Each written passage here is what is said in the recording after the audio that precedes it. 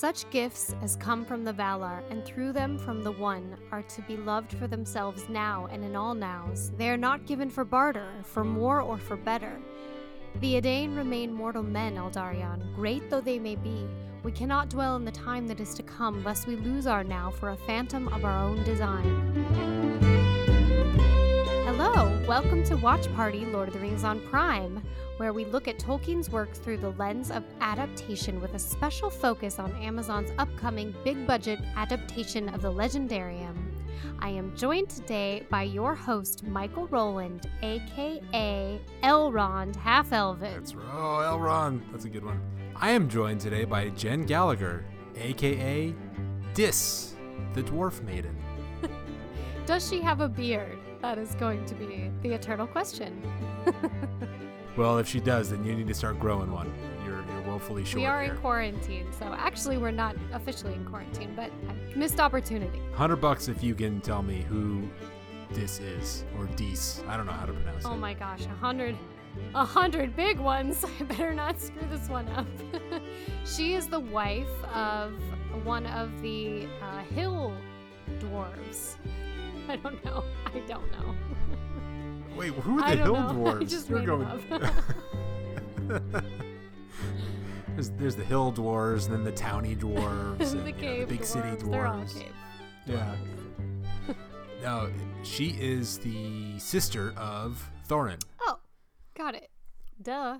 And mother of Fili and Kili. So we know that Thorin and Fili and Kili are Thorin's nephews, and so she's like the only dwarf woman who's given a name. I'm pretty sure the only dwarf woman given a name in the entire Legendary. Yeah, the dwarf. Someone needs to expand upon the dwarf women. We need like a whole spin-off with just like dwarf women to make up for lost time. Maybe Amazon will make that happen. It's actually kind of crazy that there are literally no dwarf women except for this lone reference to Dis. Like in the entire history of the dwarves, they just don't exist, basically. Where are they?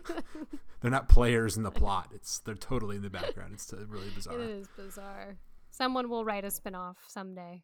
Well, on today's pod, before we get too sidetracked, we're going to discuss a possible release date for the show, or at least a timeline. We're getting some rough information. And we have some exciting news about one of our main leading ladies. Then our main topic, we're going to continue with our discussion of Aldarion and Arendis, the Mariner's wife, from the Unfinished Tales. Now, before we get started, we just want to say if you like what we're doing here and if you want to support us in some way, you can do that by subscribing, rate us, share us with your friends on social media. That really does us a huge solid and helps other Tolkien fans to find us. So I know we say that every week, but it really would mean a lot and it helps us immensely.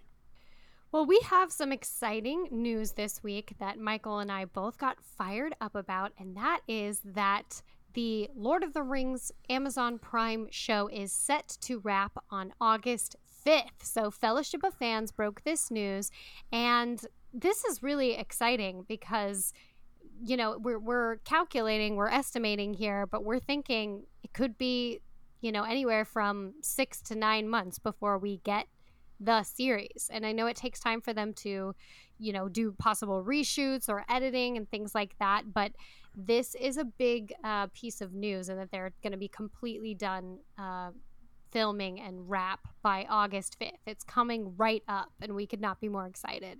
Yeah, I want to know how Fellowship of the Fans got this news, because in other breaking news that they've posted about, whether it's casting or something like that, they usually cite their source or indicate what their source is, whether it's like, a resume that they found that had some information on it or whatever. Here, I don't think that they indicated where they got the news, so it really must just be an insider, someone on the inside that is feeding them information, that's the first time that I've seen breaking news from Fellowship of the Fans that is just sourced by an insider, which is kind of cool.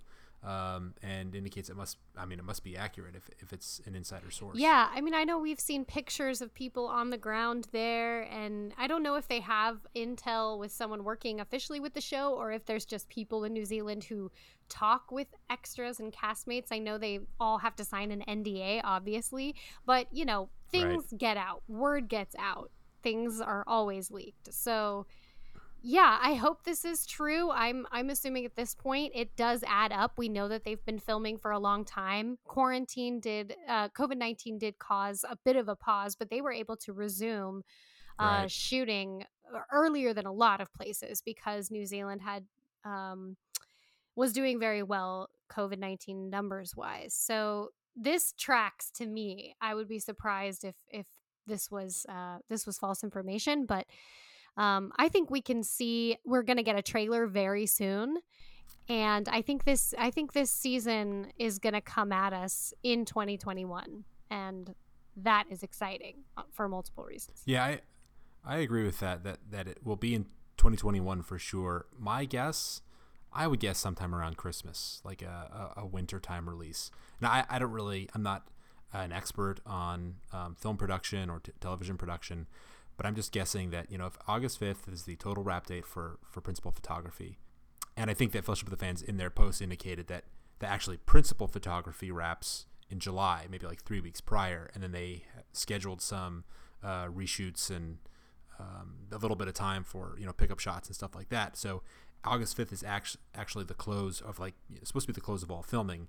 They could, of course, if they have to redo things, like if after they've been editing for a while they have to redo it, there's always opportunities to do that later.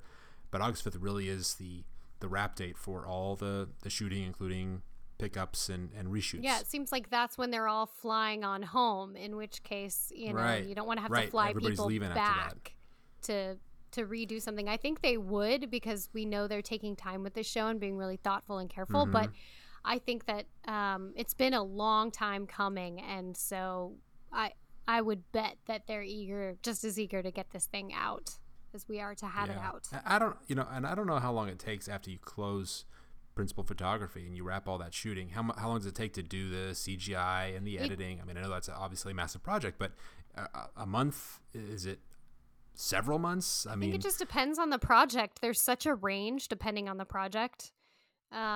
And they're probably editing as they go, right? I mean, they've finished filming 4 of the episodes, so they're probably also in post on those episodes. So it's not like they finish shooting in August and then they have to do the post on everything, right? They'll have some of the early episodes, I would think, fully done or almost fully done. I would think so. And, I know that you start the writers of the show are already definitely working on subsequent seasons, and so you have to assume that all of this is pretty set in stone at this time, this late stage, and all that's left to do is really the editing and, of course, promo and things like that. It is really encouraging, though. Even though we're saying that it tracks and it makes sense that they'd be done in August, it wasn't too long ago that we were very afraid that the show was going to be significantly delayed. There were reports of what was his name, the actor Tom Budge. He left the show because they had decided to go in a different direction with his character, or maybe cut his character altogether. And so everybody's speculating, oh wow, they're changing characters, or they're making serious changes in the plot. Oh, they're reworking things significantly. Boy, this is going to cause massive delays now. And so people were speculating, and I kind of assumed, well, we're going to be kicked into 2022.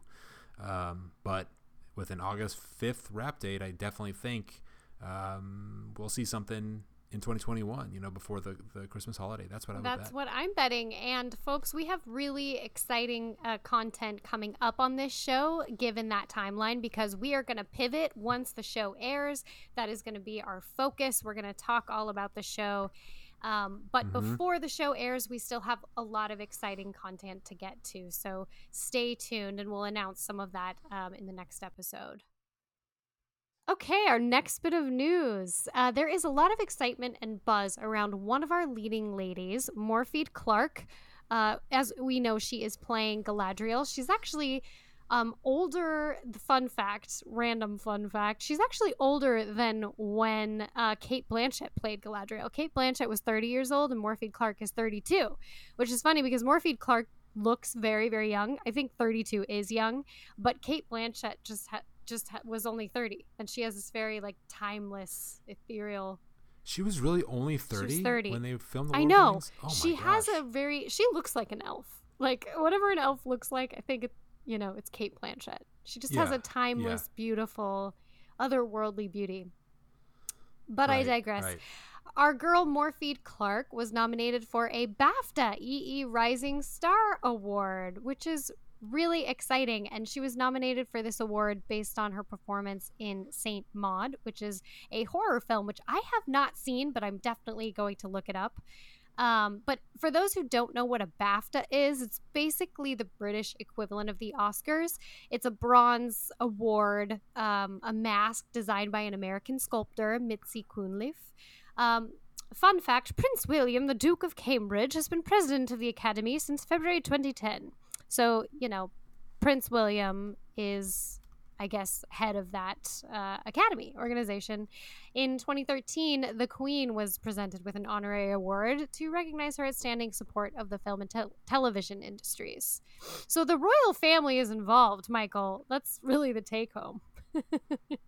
Is this going to be featured on The Crown in future seasons? Are we team? Because that's the only way. That's the only way I'm going to be aware of it. Well, I wish I could say the same, but I absolutely follow everything that the royal family does always and talk about Are you it. a royal watcher? Yeah. With my sister. Are you team Harry and Meghan, or are you team William and Kate? Do you have a position on this? I just need to know. Well, I okay. I'm not a Royals watcher, but how can you not be team Harry and Meghan? Now, I'm not anti-William and Kate. I don't know if there's some storyline there or some issue or some reason why I shouldn't like them. I don't know anything about them, but you gotta like Harry and Meghan and what went on there. And yeah, I feel like you gotta be in their corner. I actually, when they left the royal family, I was like appalled, as I think a lot of people were. But after seeing their Oprah special, I gotta say, I felt deep sympathy for them. Well, frankly, it almost feels like the show The Crown. I mean, I'm sure that this wasn't the case, but it almost feels like it was a coordinated effort. Like The Crown was laying the groundwork for several seasons, like showing some of the uglier side of the royal family, and then this bomb drops, and it's like it almost wasn't a surprise to me. It was like, yeah, I watched The Crown. That's like a weird institution. But The Crown is my only source of well, I think it's a lot of people's, and it is information interesting about the royal family. because it does lift the veil on sort of this the more mysterious aspects of the monarchy, which, like, as Americans, it's still interesting to us. We're still really fascinated by it, and a lot of us are very fascinated by the fact that a monarchy still exists. Yeah, a lot of Americans are really obsessed with it. It's definitely like a version of celebrity. I mean, it feels like that's one of the main attractions for like why people are into the monarchy. It's just it's a weird celebrity thing. I think it's deeply fascinating. I think that the Queen of England, obviously, after having seen The Crown, I had even more respect for her. I mean, what an amazing woman. But fear not, Harry and Meghan are on good terms with the Queen. That's the latest. Oh, thank God! I mean, oh, now that we've gone through all that, we could go back to our I can finally rest finally easy. Breathe easy, Michael.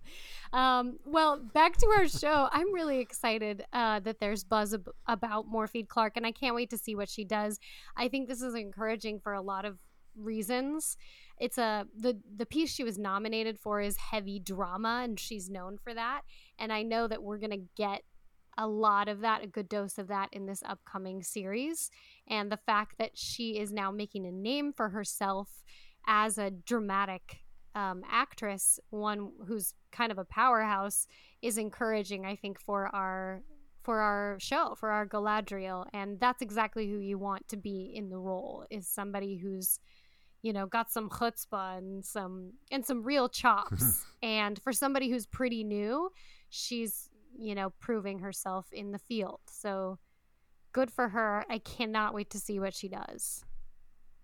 We'll have to go back and watch some of her work to date, because I don't think I've really watched anything she's been in, so I don't really have an opinion about her acting chops yet. I mean, I'm sure she must have some skill if she just won this award, but we should go back and take a look at what she's done, and might give us a sense of where they're going with the character, because it's not always the case that an actor or actress's prior work would dictate the type of characters they'll do in the future, especially for a young actor who is earlier in their career, but it could. I mean, that's what casting directors are looking at. They're looking at your reel, they're looking at your past work, and they get a feel for what they think you can do. So we should go back and take a look at what she's done, and maybe that'll give us some insight into the direction they're taking the Galadriel character. Yeah, I know she was in His Dark Materials. She's been in some other things, but she's definitely busting out, and I think this is going to launch her, to be a household name, quite possibly, if it's successful.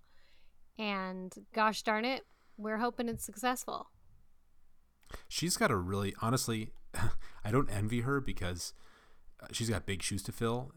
With Cate Blanchett Cate Blanchett's not just a great actress, she was really iconic in her depiction of Galadriel. Oh, yeah. I mean, really, of all the actors in The Lord of the Rings, Peter Jackson's Lord of the Rings, her depiction of Galadriel, of her character, was the most perfect. It just felt the most spot on. It was spot on.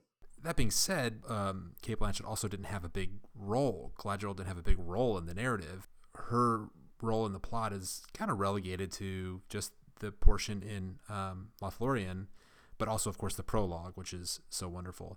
But Cate Blanchett made such an incredible mark on the film by doing the prologue, and in just those scenes, I mean, everyone thinks of Cate Blanchett as being really one of the main characters, or main actors playing a main character. Even though her role was relatively small, her mark was so significant. It's true. That voice, she was just the perfect Galadriel. And I think that I'm glad that she packed a punch, because Galadriel in the books does play a really important role, and we're quite possibly going to get to see, or we will get to see, Galadriel's story unfold and see her come into her own, get married, have a child. We could see all of that play out in this upcoming series. And so it's definitely got to be an actress who's got a lot of range, and who's going to give us Galadriel's evolution into a powerhouse who rules her own kingdom. She rules her own kingdom.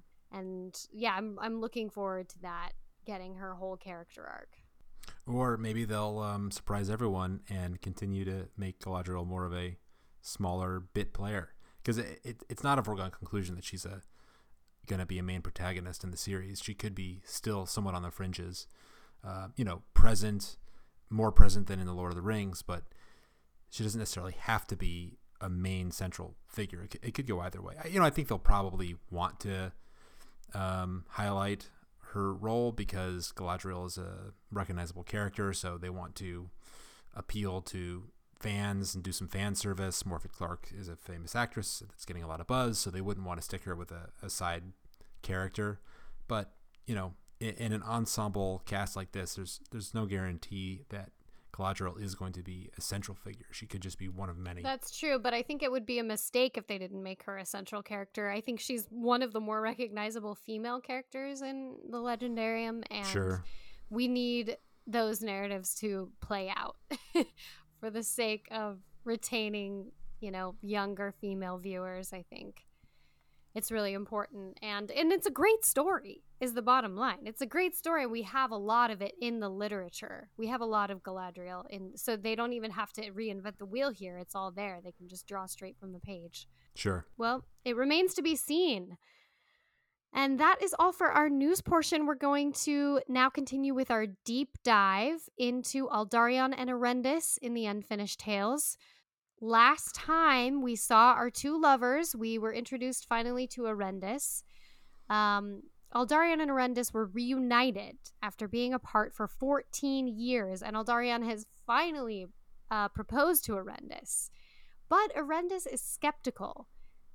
So I'm going to read a little excerpt from the book. But Aldarion wooed Arendis in earnest, and wherever she went, he would go. He neglected the havens and the shipyards and all the concerns of the guild adventurers, felling no trees, but setting himself to their planting only. And he found more contentment in those days than in any others of his life, though he did not know it until he looked back long after, when old age was upon him.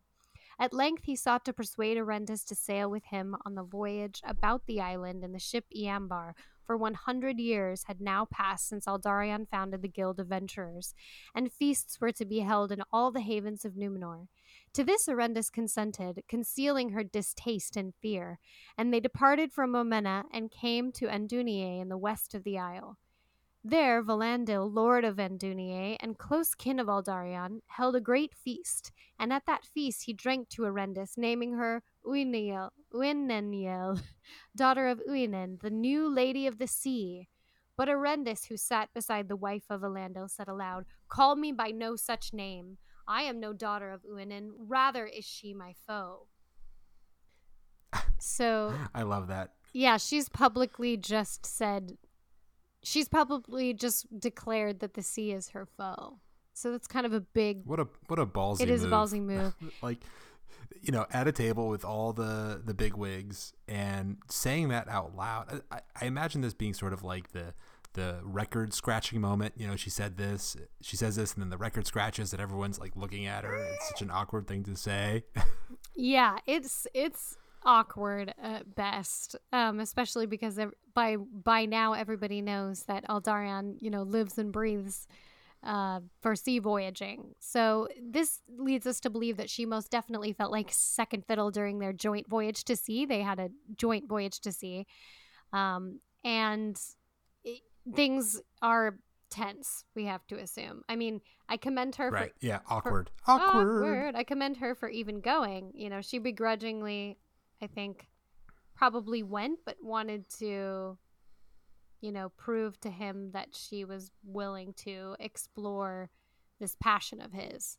But I think the more I think about her disdain for the sea, I mean, we just kind of, when you read it, you just kind of accept she doesn't like the sea for whatever reason. But the more I think about that, the more interesting it is, because this is a seafaring culture, living on the sea, working on the sea. People do water sports. It's just baked into the culture that everyone's all about the sea. But she is not into it at all, and in fact seems like afraid of it. And I'm just kind of imagining her like being on the sea and like being green in the face and staying away from the edge of the ship, and popping a bunch of Dramamine. It really just sets her apart from her peers in Numenor, that she has such she's not only cool on the sea, like she doesn't, she's just not into it. It's not just that, she's afraid of it, and it seems like it makes her sick. And so it's really kind of interesting, and that would be in an adaptation, I think that would visually be very much more obvious than it is in the book. Yeah, that's a good point. Like, there could be reasons other than that it takes Aldarion away from her, that she dislikes it. So, we know that Aldarion is distracted by the sea. He leaves for long periods of time, so it clearly precludes them from being together. And I always imagine that was probably the source of her disdain. That and the fact that, she loves forests, she loves trees, and he's chopping down all the trees to build his ships. But you're right in that there could be other reasons for her distaste. There could be multiple reasons. Yeah, I think it is. I'd have to go back and find that reference. But I mean, I think that in the description of her, just right at the beginning, when we're first introduced to her, before they even have a relationship, I think that we learn that she doesn't care about the sea and she doesn't like it. So it really is a part of her character from the outset. It's not just that she resents the sea because of Aldarion. It's that she doesn't like the sea, and that's why she doesn't want to go with him. She doesn't want to join in his works, or it's not a passion she can share. Because otherwise, I think if she didn't dislike it, I mean, why wouldn't she want to share in it? Right. I mean, in the series, if this were a series or a movie, they could really go into Arendis' perspective even more and, really depict that she's imagining a life on land with children and with her husband and ruling the kingdom together. And she's fearful. It says in here that she, it says concealing her distaste and fear. She's fearful. What is she fearful of? Is she fearful of a life at sea where he'd always be looking to new lands? A life at sea is not exactly cushy. So that could be part of it as well, is that it would snatch her future from her. Even if it meant a life with him, it would be not the life she envisioned. She'd always have to join him on these expeditions. So, it's clear that when they get back, she is wary of becoming betrothed to him still. So once they get back from this voyage, Aldarion devotes himself once again to his harbors and the building of the great sea walls. So he's back at it. He's, back to his passion. After he completes many projects around the island, Aldarion again goes to Arendis and he's proposing marriage, but she is still hesitant. We've got some great dialogue here between Arendis and Aldarion, and anytime that happens in a chunk, we're going to just read it back and forth, and I will play the part of Arendis, and Michael will be playing Aldarion. Or we could swap. I wanted At to some be point, Arendis, but you vetoed me. we could totally gender swap some section, and I'll be Aldarion. But yeah, so that's what we're going to do moving forward. I have journeyed with you by ship, Lord. Before I give you my answer, will you not journey with me ashore to the places that I love? You know too little of this land for one who shall be its king. Therefore they departed together and came to Emerie, where were rolling downs of grass, and it was the chief place of sheep pasturage in Numenor. And they saw the white houses of the farmers and shepherds, and heard the bleating of the flocks. Here could I be at ease. You shall dwell where you will, as wife of the king's heir, and as queen in many fair houses, such as you desire. When you are king, I shall be old. Where will the king's heir dwell meanwhile? With his wife, when his labors allow, if she cannot share in them. I will not share my husband with the Lady Uinen. That is a twisted saying. As well might I say that I would not share my wife with the Lord Arome of Forests, just because she loves the trees that grow wild. Indeed you would not, for you would fell any wood as a gift to Uinen if you had a mind. Name any tree that you love, and it shall stand till it dies. I love all that grow in this isle. Then they rode a great while in silence, and after that day they parted, and Arendis returned to her father's house. To him she said nothing, but to her mother, Nunith, she told the words that had passed between herself and Aldarion. All or nothing, Arendis, said Nunith. So you were as a child. But you love this man, and he is a great man, not to speak of his rank, and you will not cast out your love from your heart so easily, not without great hurt to yourself. A woman must share her husband's love with his work and the fire of his spirit, or make him a thing not lovable. But I doubt that you will ever understand such counsel. Yeah, so that's a really crucial line. All or nothing, Arendis. And, she's cautioning her. She's cautioning her that if she doesn't embrace his love, she'll make him a thing not lovable. And you can say that for, a woman or a man. If you, at some point, you can't squash that fire that's in them, or you will make them something that they are not. And I think, her mom is saying all or nothing is a mistake, and that pertains to both of them. They're both, I will have it all or I will have nothing. It's Right. Aldarion goes to sea, and I'm going to go and see all that I care to and be gone for years, sometimes 14 years, Right. and come back when I please. And I will have all of him and none of the sea or none of him. And so that all or nothing is like their fatal flaw. And we really see the wisdom of a mother here. I mean, Nunith knows her daughter and knows the extreme nature of her views, her stubbornness, I guess, and tells her, I know this is how you've always been, and I doubt you're going to listen to me now, but this is not a recipe for success in a relationship. You can't be all or nothing, and you can't try and fight with your partner's passions. It's just not going to work. And there's some wisdom in that. Right. And I mean, in the earlier passage when we read, you can see that Aldarion is clearly really going after her hard. He's saying, name any tree that you love and it shall stand until it dies. He's declaring himself at this point. And he, I think, is trying to make up for lost time. But, she's right to be hesitant in that he hasn't really proved himself. One diamond ain't gonna do it.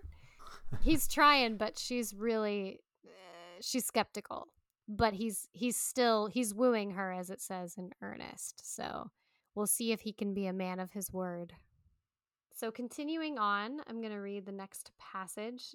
Now Almarion the queen, being acquainted by Nuneth with what had passed, and fearing lest Aldarion should seek solace in voyaging again, for he had been long ashore, sent word to Arendis asking that she return to Armenelos. And Arendis, being urged by Nuneth and by her own heart, did as she was bid. There she was reconciled to Aldarion, and in the spring of that year, when the time of the Uruk-Yerme was come, they ascended the retinue of the king to the summit of the Meneltarma, which was the hollowed mountain of the Numenorians. When all had gone down again, Aldarion and Arendis remained behind, and they looked out, seeing all the isle of the Westerness laid green beneath them in the spring, and they saw the glimmer of light in the west, where far away was Avalone, and the shadows in the east upon the great sea, and the Menel was blue above them. They did not speak, for no one, save only the king, spoke upon the height of the Meneltarma. But as they came down, Arendis stood a moment, looking towards Emerie and beyond towards the woods of her home. Do you not love the Ozian? I love it indeed, though I think that you doubt it.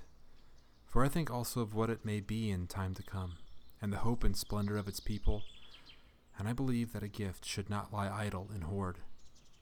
Such gifts as come from the Valar, and through them from the One, are to be loved for themselves now in all nows. They are not given for barter, for more or for better. The Idain remain mortal men, Aldarion, great though they may be, and we cannot dwell in the time that is to come, lest we lose our now for a phantom of our own design. Then, taking suddenly the jewel from her throat, she asked him, Would you have me trade this to buy me other goods that I desire? No, but you do not lock it in a hoard, yet I think you sell it too high, for it is deemed by the light of your eyes. Then he kissed her on the eyes, and in that moment she put aside fear and accepted him, and their troth was plighted upon the steep path of the Meneltarma.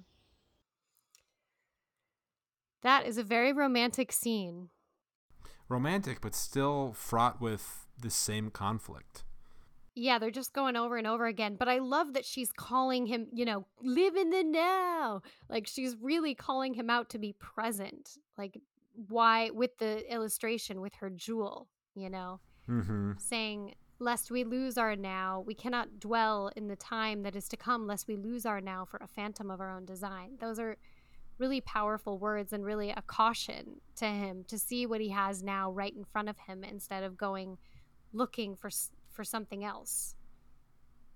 And I feel always conflicted when I read this passage because, in a way, I mean, I think that Tolkien intends Arendis's message to be basically the message that the story is trying to convey, or at least in this scene. Like, she's right and he's wrong in this story. I think that is the intent of Tolkien. But at the same time, I sympathize with Aldarion's tendency to plan and want to make things better. I mean, isn't that the job of a king? You want to plan and make things better for your people.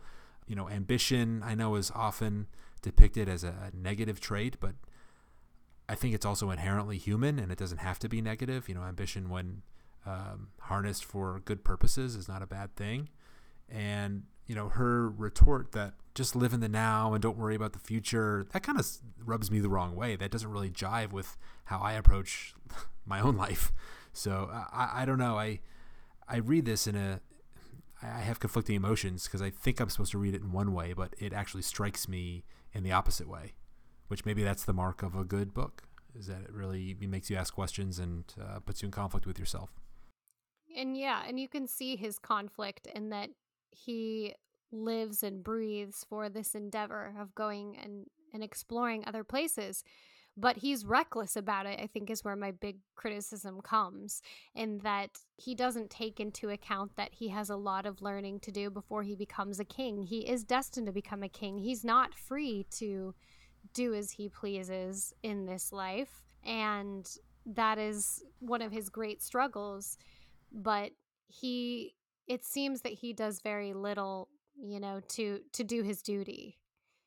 I also sympathize in that it's clear that he has this passion, but I also do think that as the story plays out, he gives himself entirely to that passion and instead of trying to strike the balance. And that's my big criticism.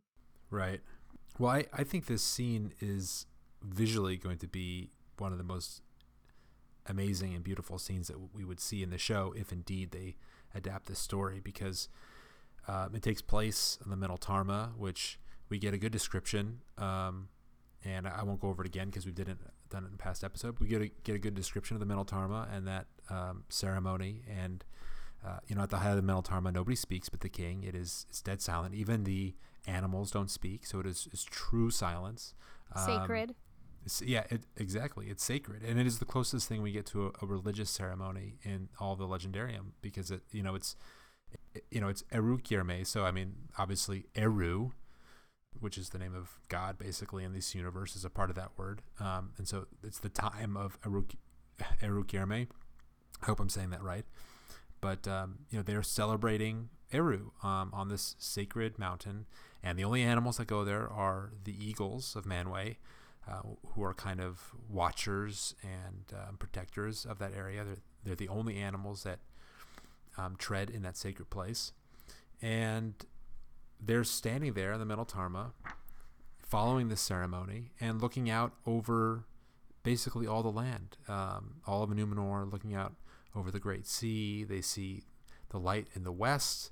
They see the shadows in the east upon the Great Sea. They see the entire world. It's all laid out before them. And while looking at the entire world on this sacred day, this is the time when they really come together, and their path is charted, their course is charted together. And she finally gives in to her love for him. And that's, it's a beautiful moment at a beautiful time, at a beautiful place in Numenor. So I think that would be a really great scene if and when we see it. Yeah, it would be gorgeous. And I love the romantic language here. Yet I think you set it too high, for it is dimmed by the light of your eyes. That it really finally wins her. That's the winning line. Yeah. It's a good one. It's classic. You got nice eyes.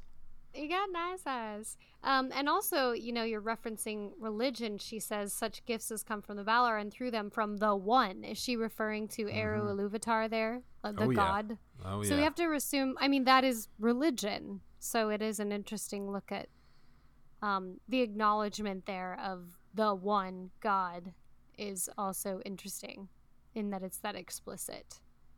Yeah, so this is their critical moment where finally the timing seems to be right and they really connect. So Michael's gonna continue reading from there on. They went back then to Armenelos, and Aldarion presented Erendis to Tar Menelder as the betrothed of the king's heir. And the king was rejoiced, and there was merrymaking in the city and in all the isle. As betrothal gift, Menelder gave to Erendis a fair portion of land in Emerie, and there he had built for her a white house.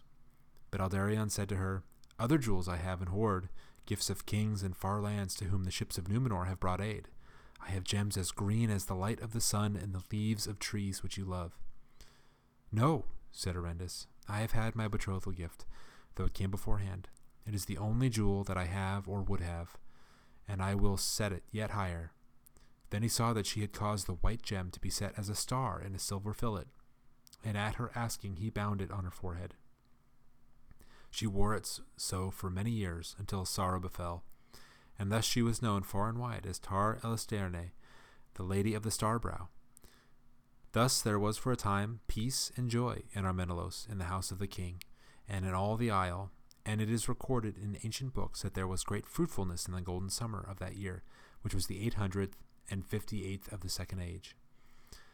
But alone among the people the mariners of the Guild of Venturers were not well content. For 15 years Aldarion had remained in Numenor, and led no expedition abroad, and though there were gallant captains who had been trained by him, without the wealth and authority of the king's son, their voyages were fewer and more brief, and went but seldom further than the land of Gilgalad. Moreover, timber was become scarce in the shipyards, for Aldarion neglected the forests, and the venturers besought him to turn again to this work. At their prayer, Aldarion did so, and at first Erendis would go about with him in the woods, but she was saddened by the sight of trees felled in their prime, and afterwards hewn and sown.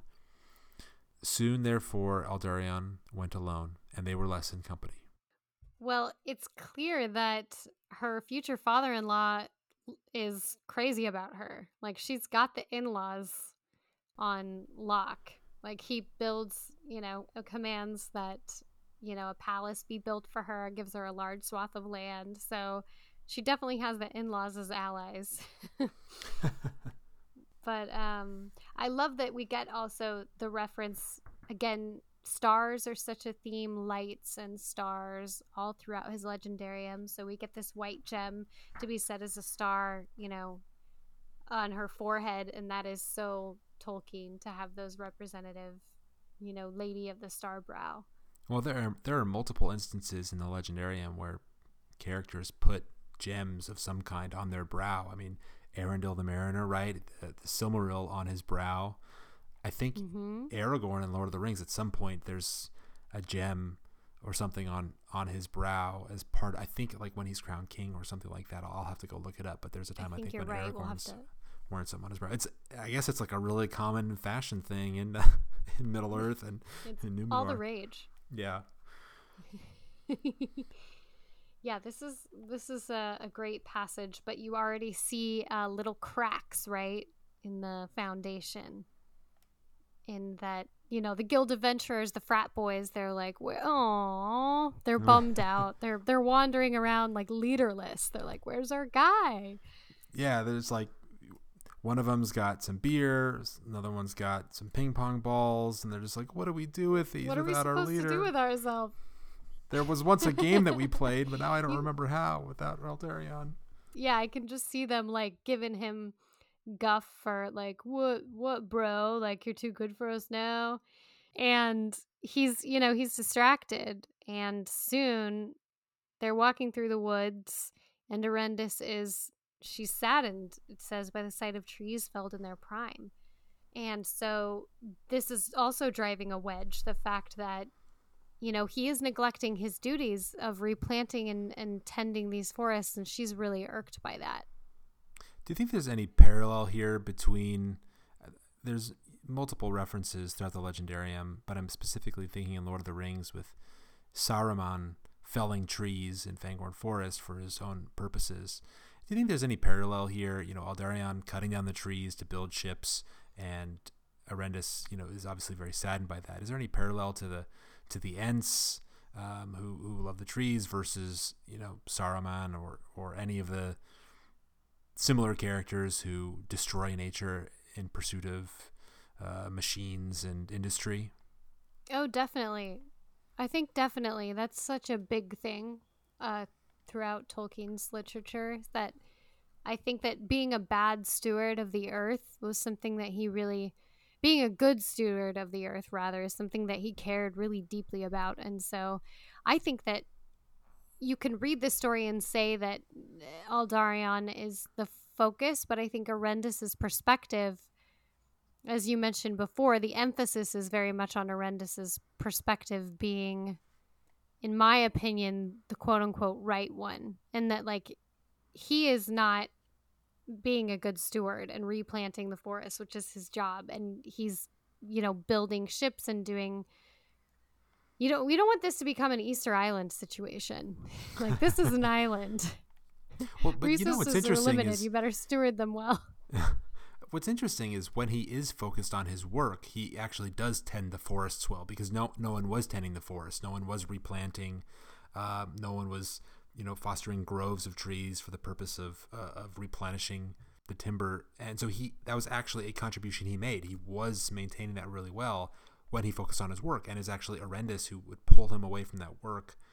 So it's kind of interesting because, yes, he would chop down trees to build ships, but he was also replanting and growing the trees to keep the ecosystem healthy. It seems like Arendis just doesn't want trees to be chopped down ever, which I guess in the Tolkien universe maybe that's the right thing. I think in the real world it's you have to clear out the brush. That's part of keeping a forest healthy, right? Otherwise you have big forest fires. So I think it's all metaphorical. I think it's literally all metaphorical for like their passions. The essence of who each other is they're not compatible. They grade on each other's passions, if that makes sense. They have this fundamental oil and water element that they just they can never be happy together because they're wounding each other, essentially. I think it's just metaphorical that they are wounding each other in that they're in direct conflict with what each other's wants and needs constantly. Right. Yeah. She sees him felling trees and sawing the trees in half in order to build ships, and it hurts her. It says she's saddened by the sight of that. I can almost see her kind of like wincing, every time a lumberjack chops at the tree trunk. She's like, oh, oh, and she hates it.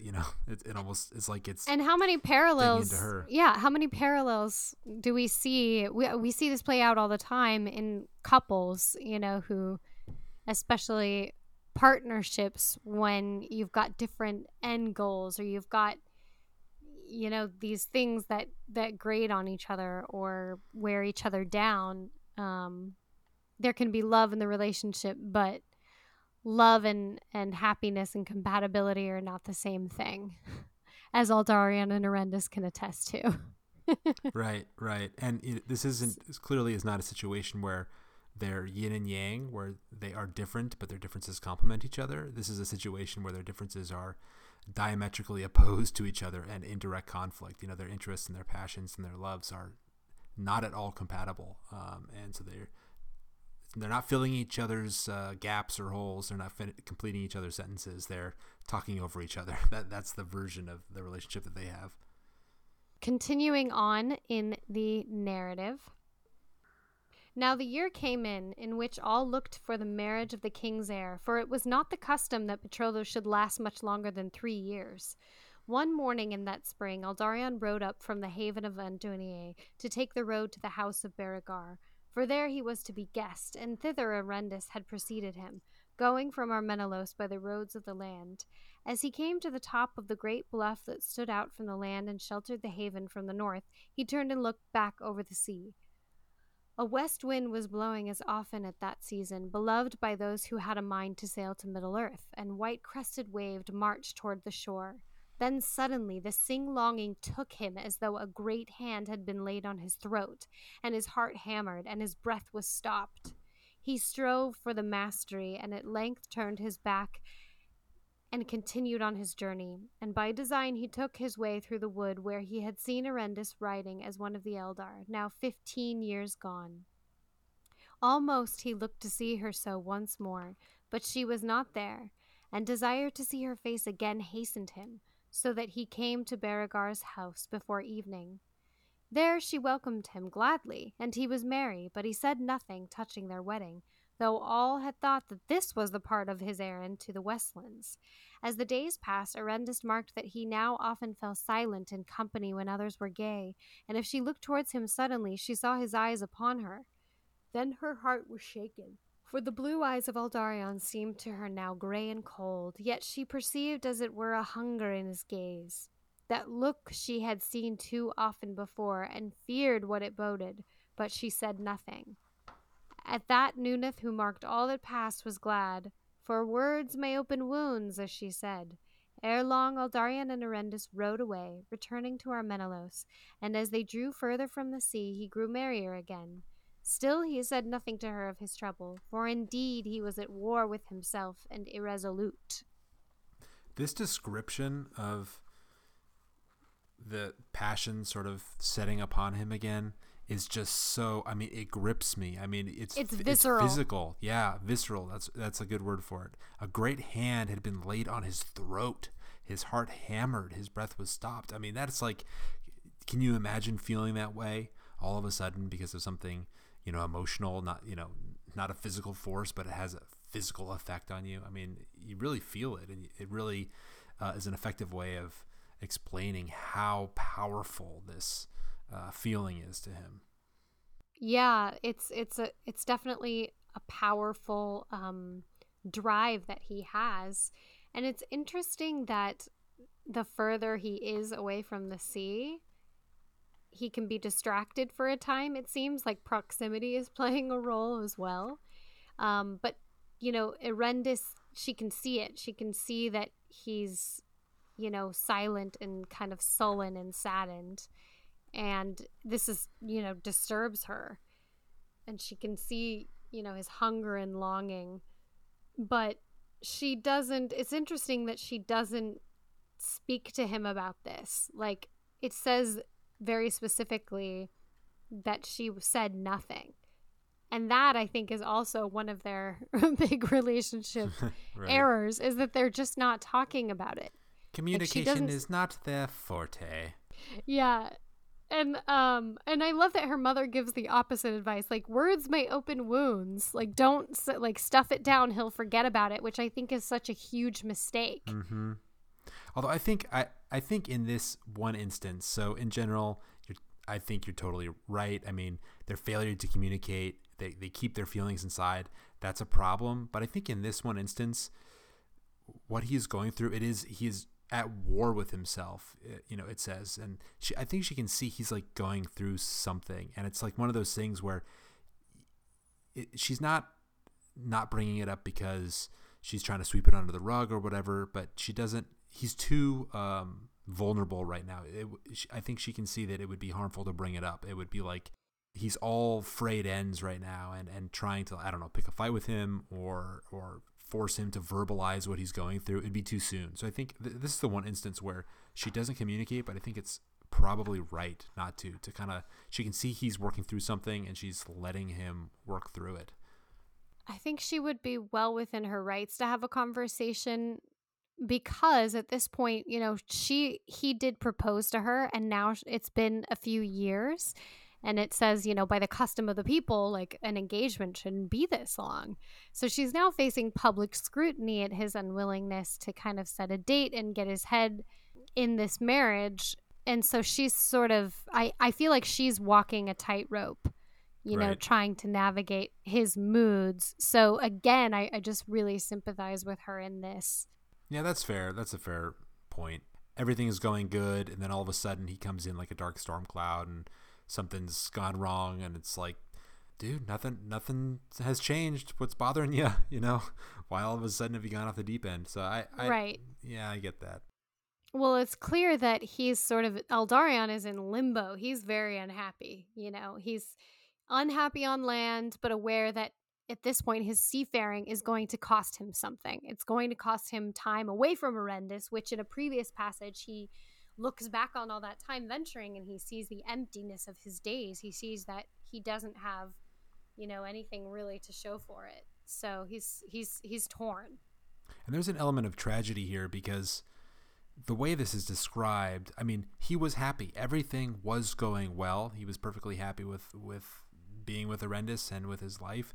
But then it's like this thunderbolt hits him and he can't help it. It is described as an outside force that's coming upon him. So you feel it's tragic in nature. You do feel bad for him because it's not a character flaw that results in him going through this. It's like something that he can't help, that it's overcome him. Not to say that he does not have character flaws or there aren't problems with the way he deals with it, but I think we're supposed to recognize that this is something that he can't help, the way he feels. And when you feel this way, it's going to cause these problems. So it sets it up as a more tragic conflict more than just like, well, Eldarion needs to get over it. Like, I don't think you can say that because it is described as being such a powerful, dominating force over him.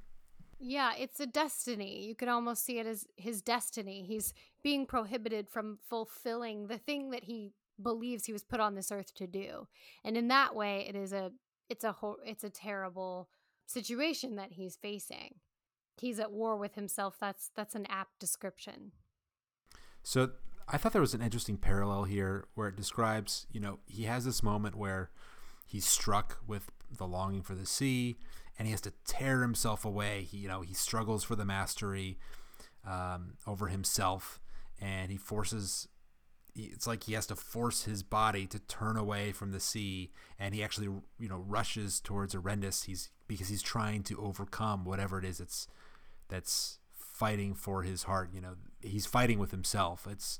It feels like an external force, but it really is he's fighting with himself. So he rushes to Arendis. That whole description, it reminds me of when Bilbo gave up the ring after the party, and the struggle he has to go through to give up the ring, which is a really monumental moment in the Lord of the Rings. And he intends to leave it to Frodo. He doesn't consciously think it should be a big deal, but he struggles to do it. And it is an incredible struggle of wills for him to finally leave it behind. And he has to struggle for the mastery as well. So I felt a parallel there in terms of the fight that Aldarion is having with himself. Yeah, that's a really good point. It's like a powerful force and it's a decision. It's clearly a decision that he's going to have to make, and he just can't do it. He can't tear himself away. And even when he does, he's unhappy. He's listless. He's sullen. Right. And unlike Bilbo, who does successfully leave the ring behind and feel relieved and go to Rivendell, Aldarion, although he masters himself for a moment, he ultimately succumbs. And spoiler alert, this gets in the next section, but, he's not going to stay with Arendis. He's going to go out to sea again. So unlike Bilbo, he did not win that fight. He was unsuccessful. I think this is the perfect modern love story because now that women are in the workforce and have been for many years, we've seen this play out. You can use careers as an illustration, but can you have a successful marriage and two people who have successful passions and careers and lives independent of one another? I mean, yes, you can, but we've also seen the opposite happen, where one person's ambitions or goals professionally conflict with their spouses, and it doesn't work out in the end. So I think we're really ready for this love story, like now, in that it's not picture perfect. It's really a struggle the entire time, and there's real love there and intimacy, but as you said before, Michael, their interests are diametrically opposed. And so, yeah, to me, it's like a very modern love story. I'm enjoying reading it and watching it play out. I don't know if I should say enjoying, but I find it fascinating and interesting. And it's also kind of a refreshing redefining of it's not a fairy tale. It's redefining that fairy tale kind of story. And we talked about the Ents briefly a minute ago, and that made me think of another parallel.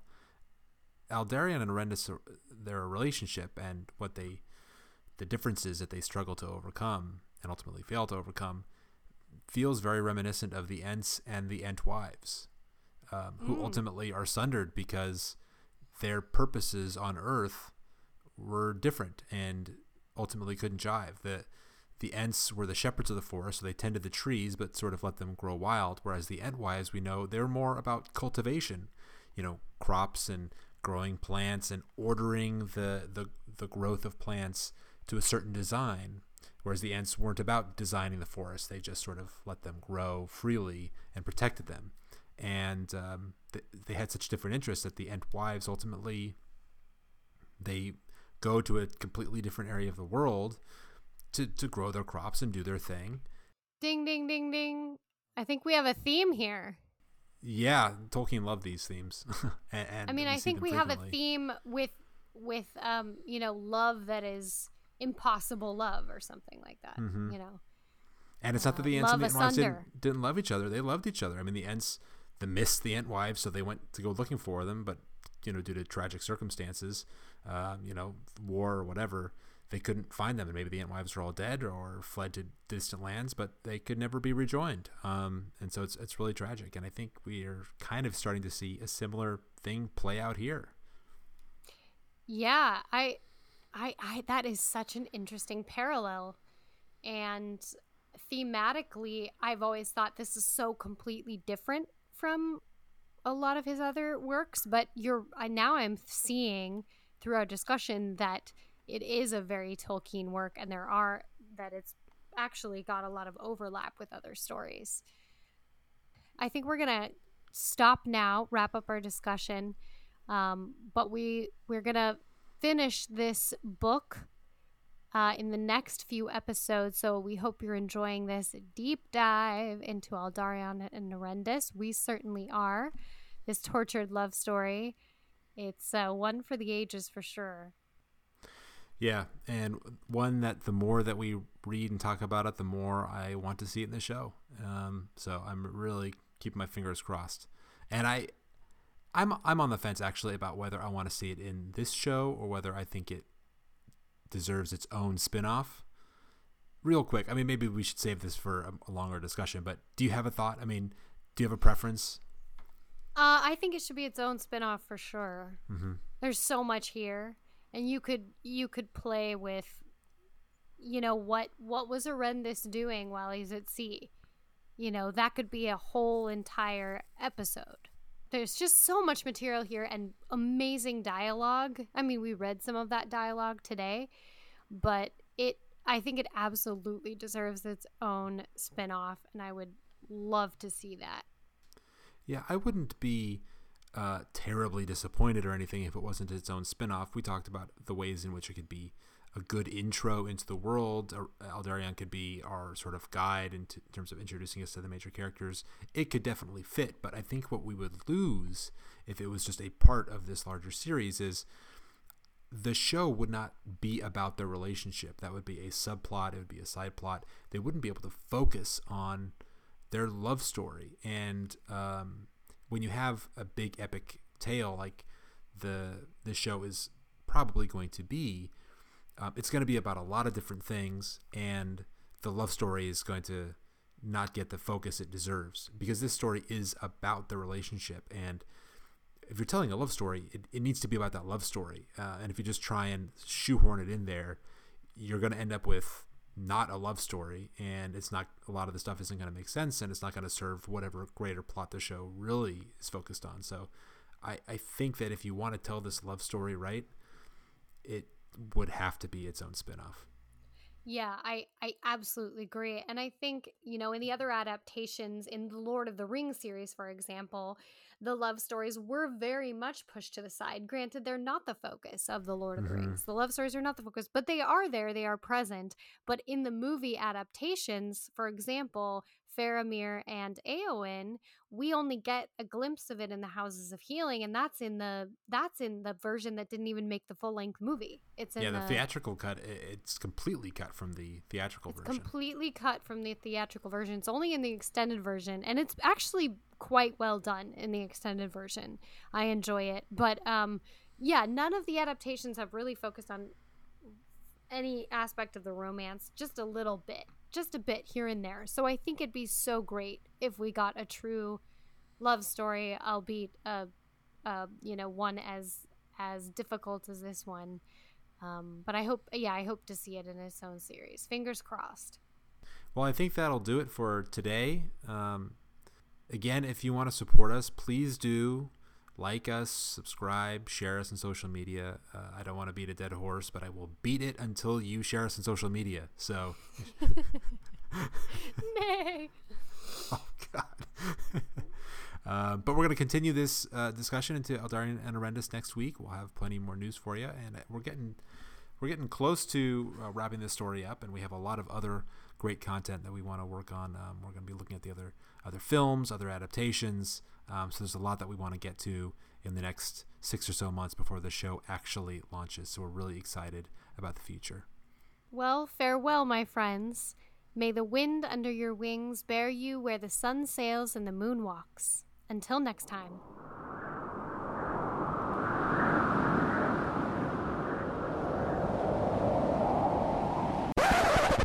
Jen, what do you have for us for the Grey Havens? Well, I was looking around the internet this week and I stumbled on a glorious little gem. So there is actually a Soviet-era Lord of the Rings adaptation that was discovered very recently, and I'm going to read directly from a New York Times article. A Soviet Lord of the Rings is unearthed, epic in its own way. Tolkien fans received an unexpected gift with the rediscovery of an all-but-forgotten 1991 production. They were also left with questions like, why is Gollum wearing a lettuce on his head?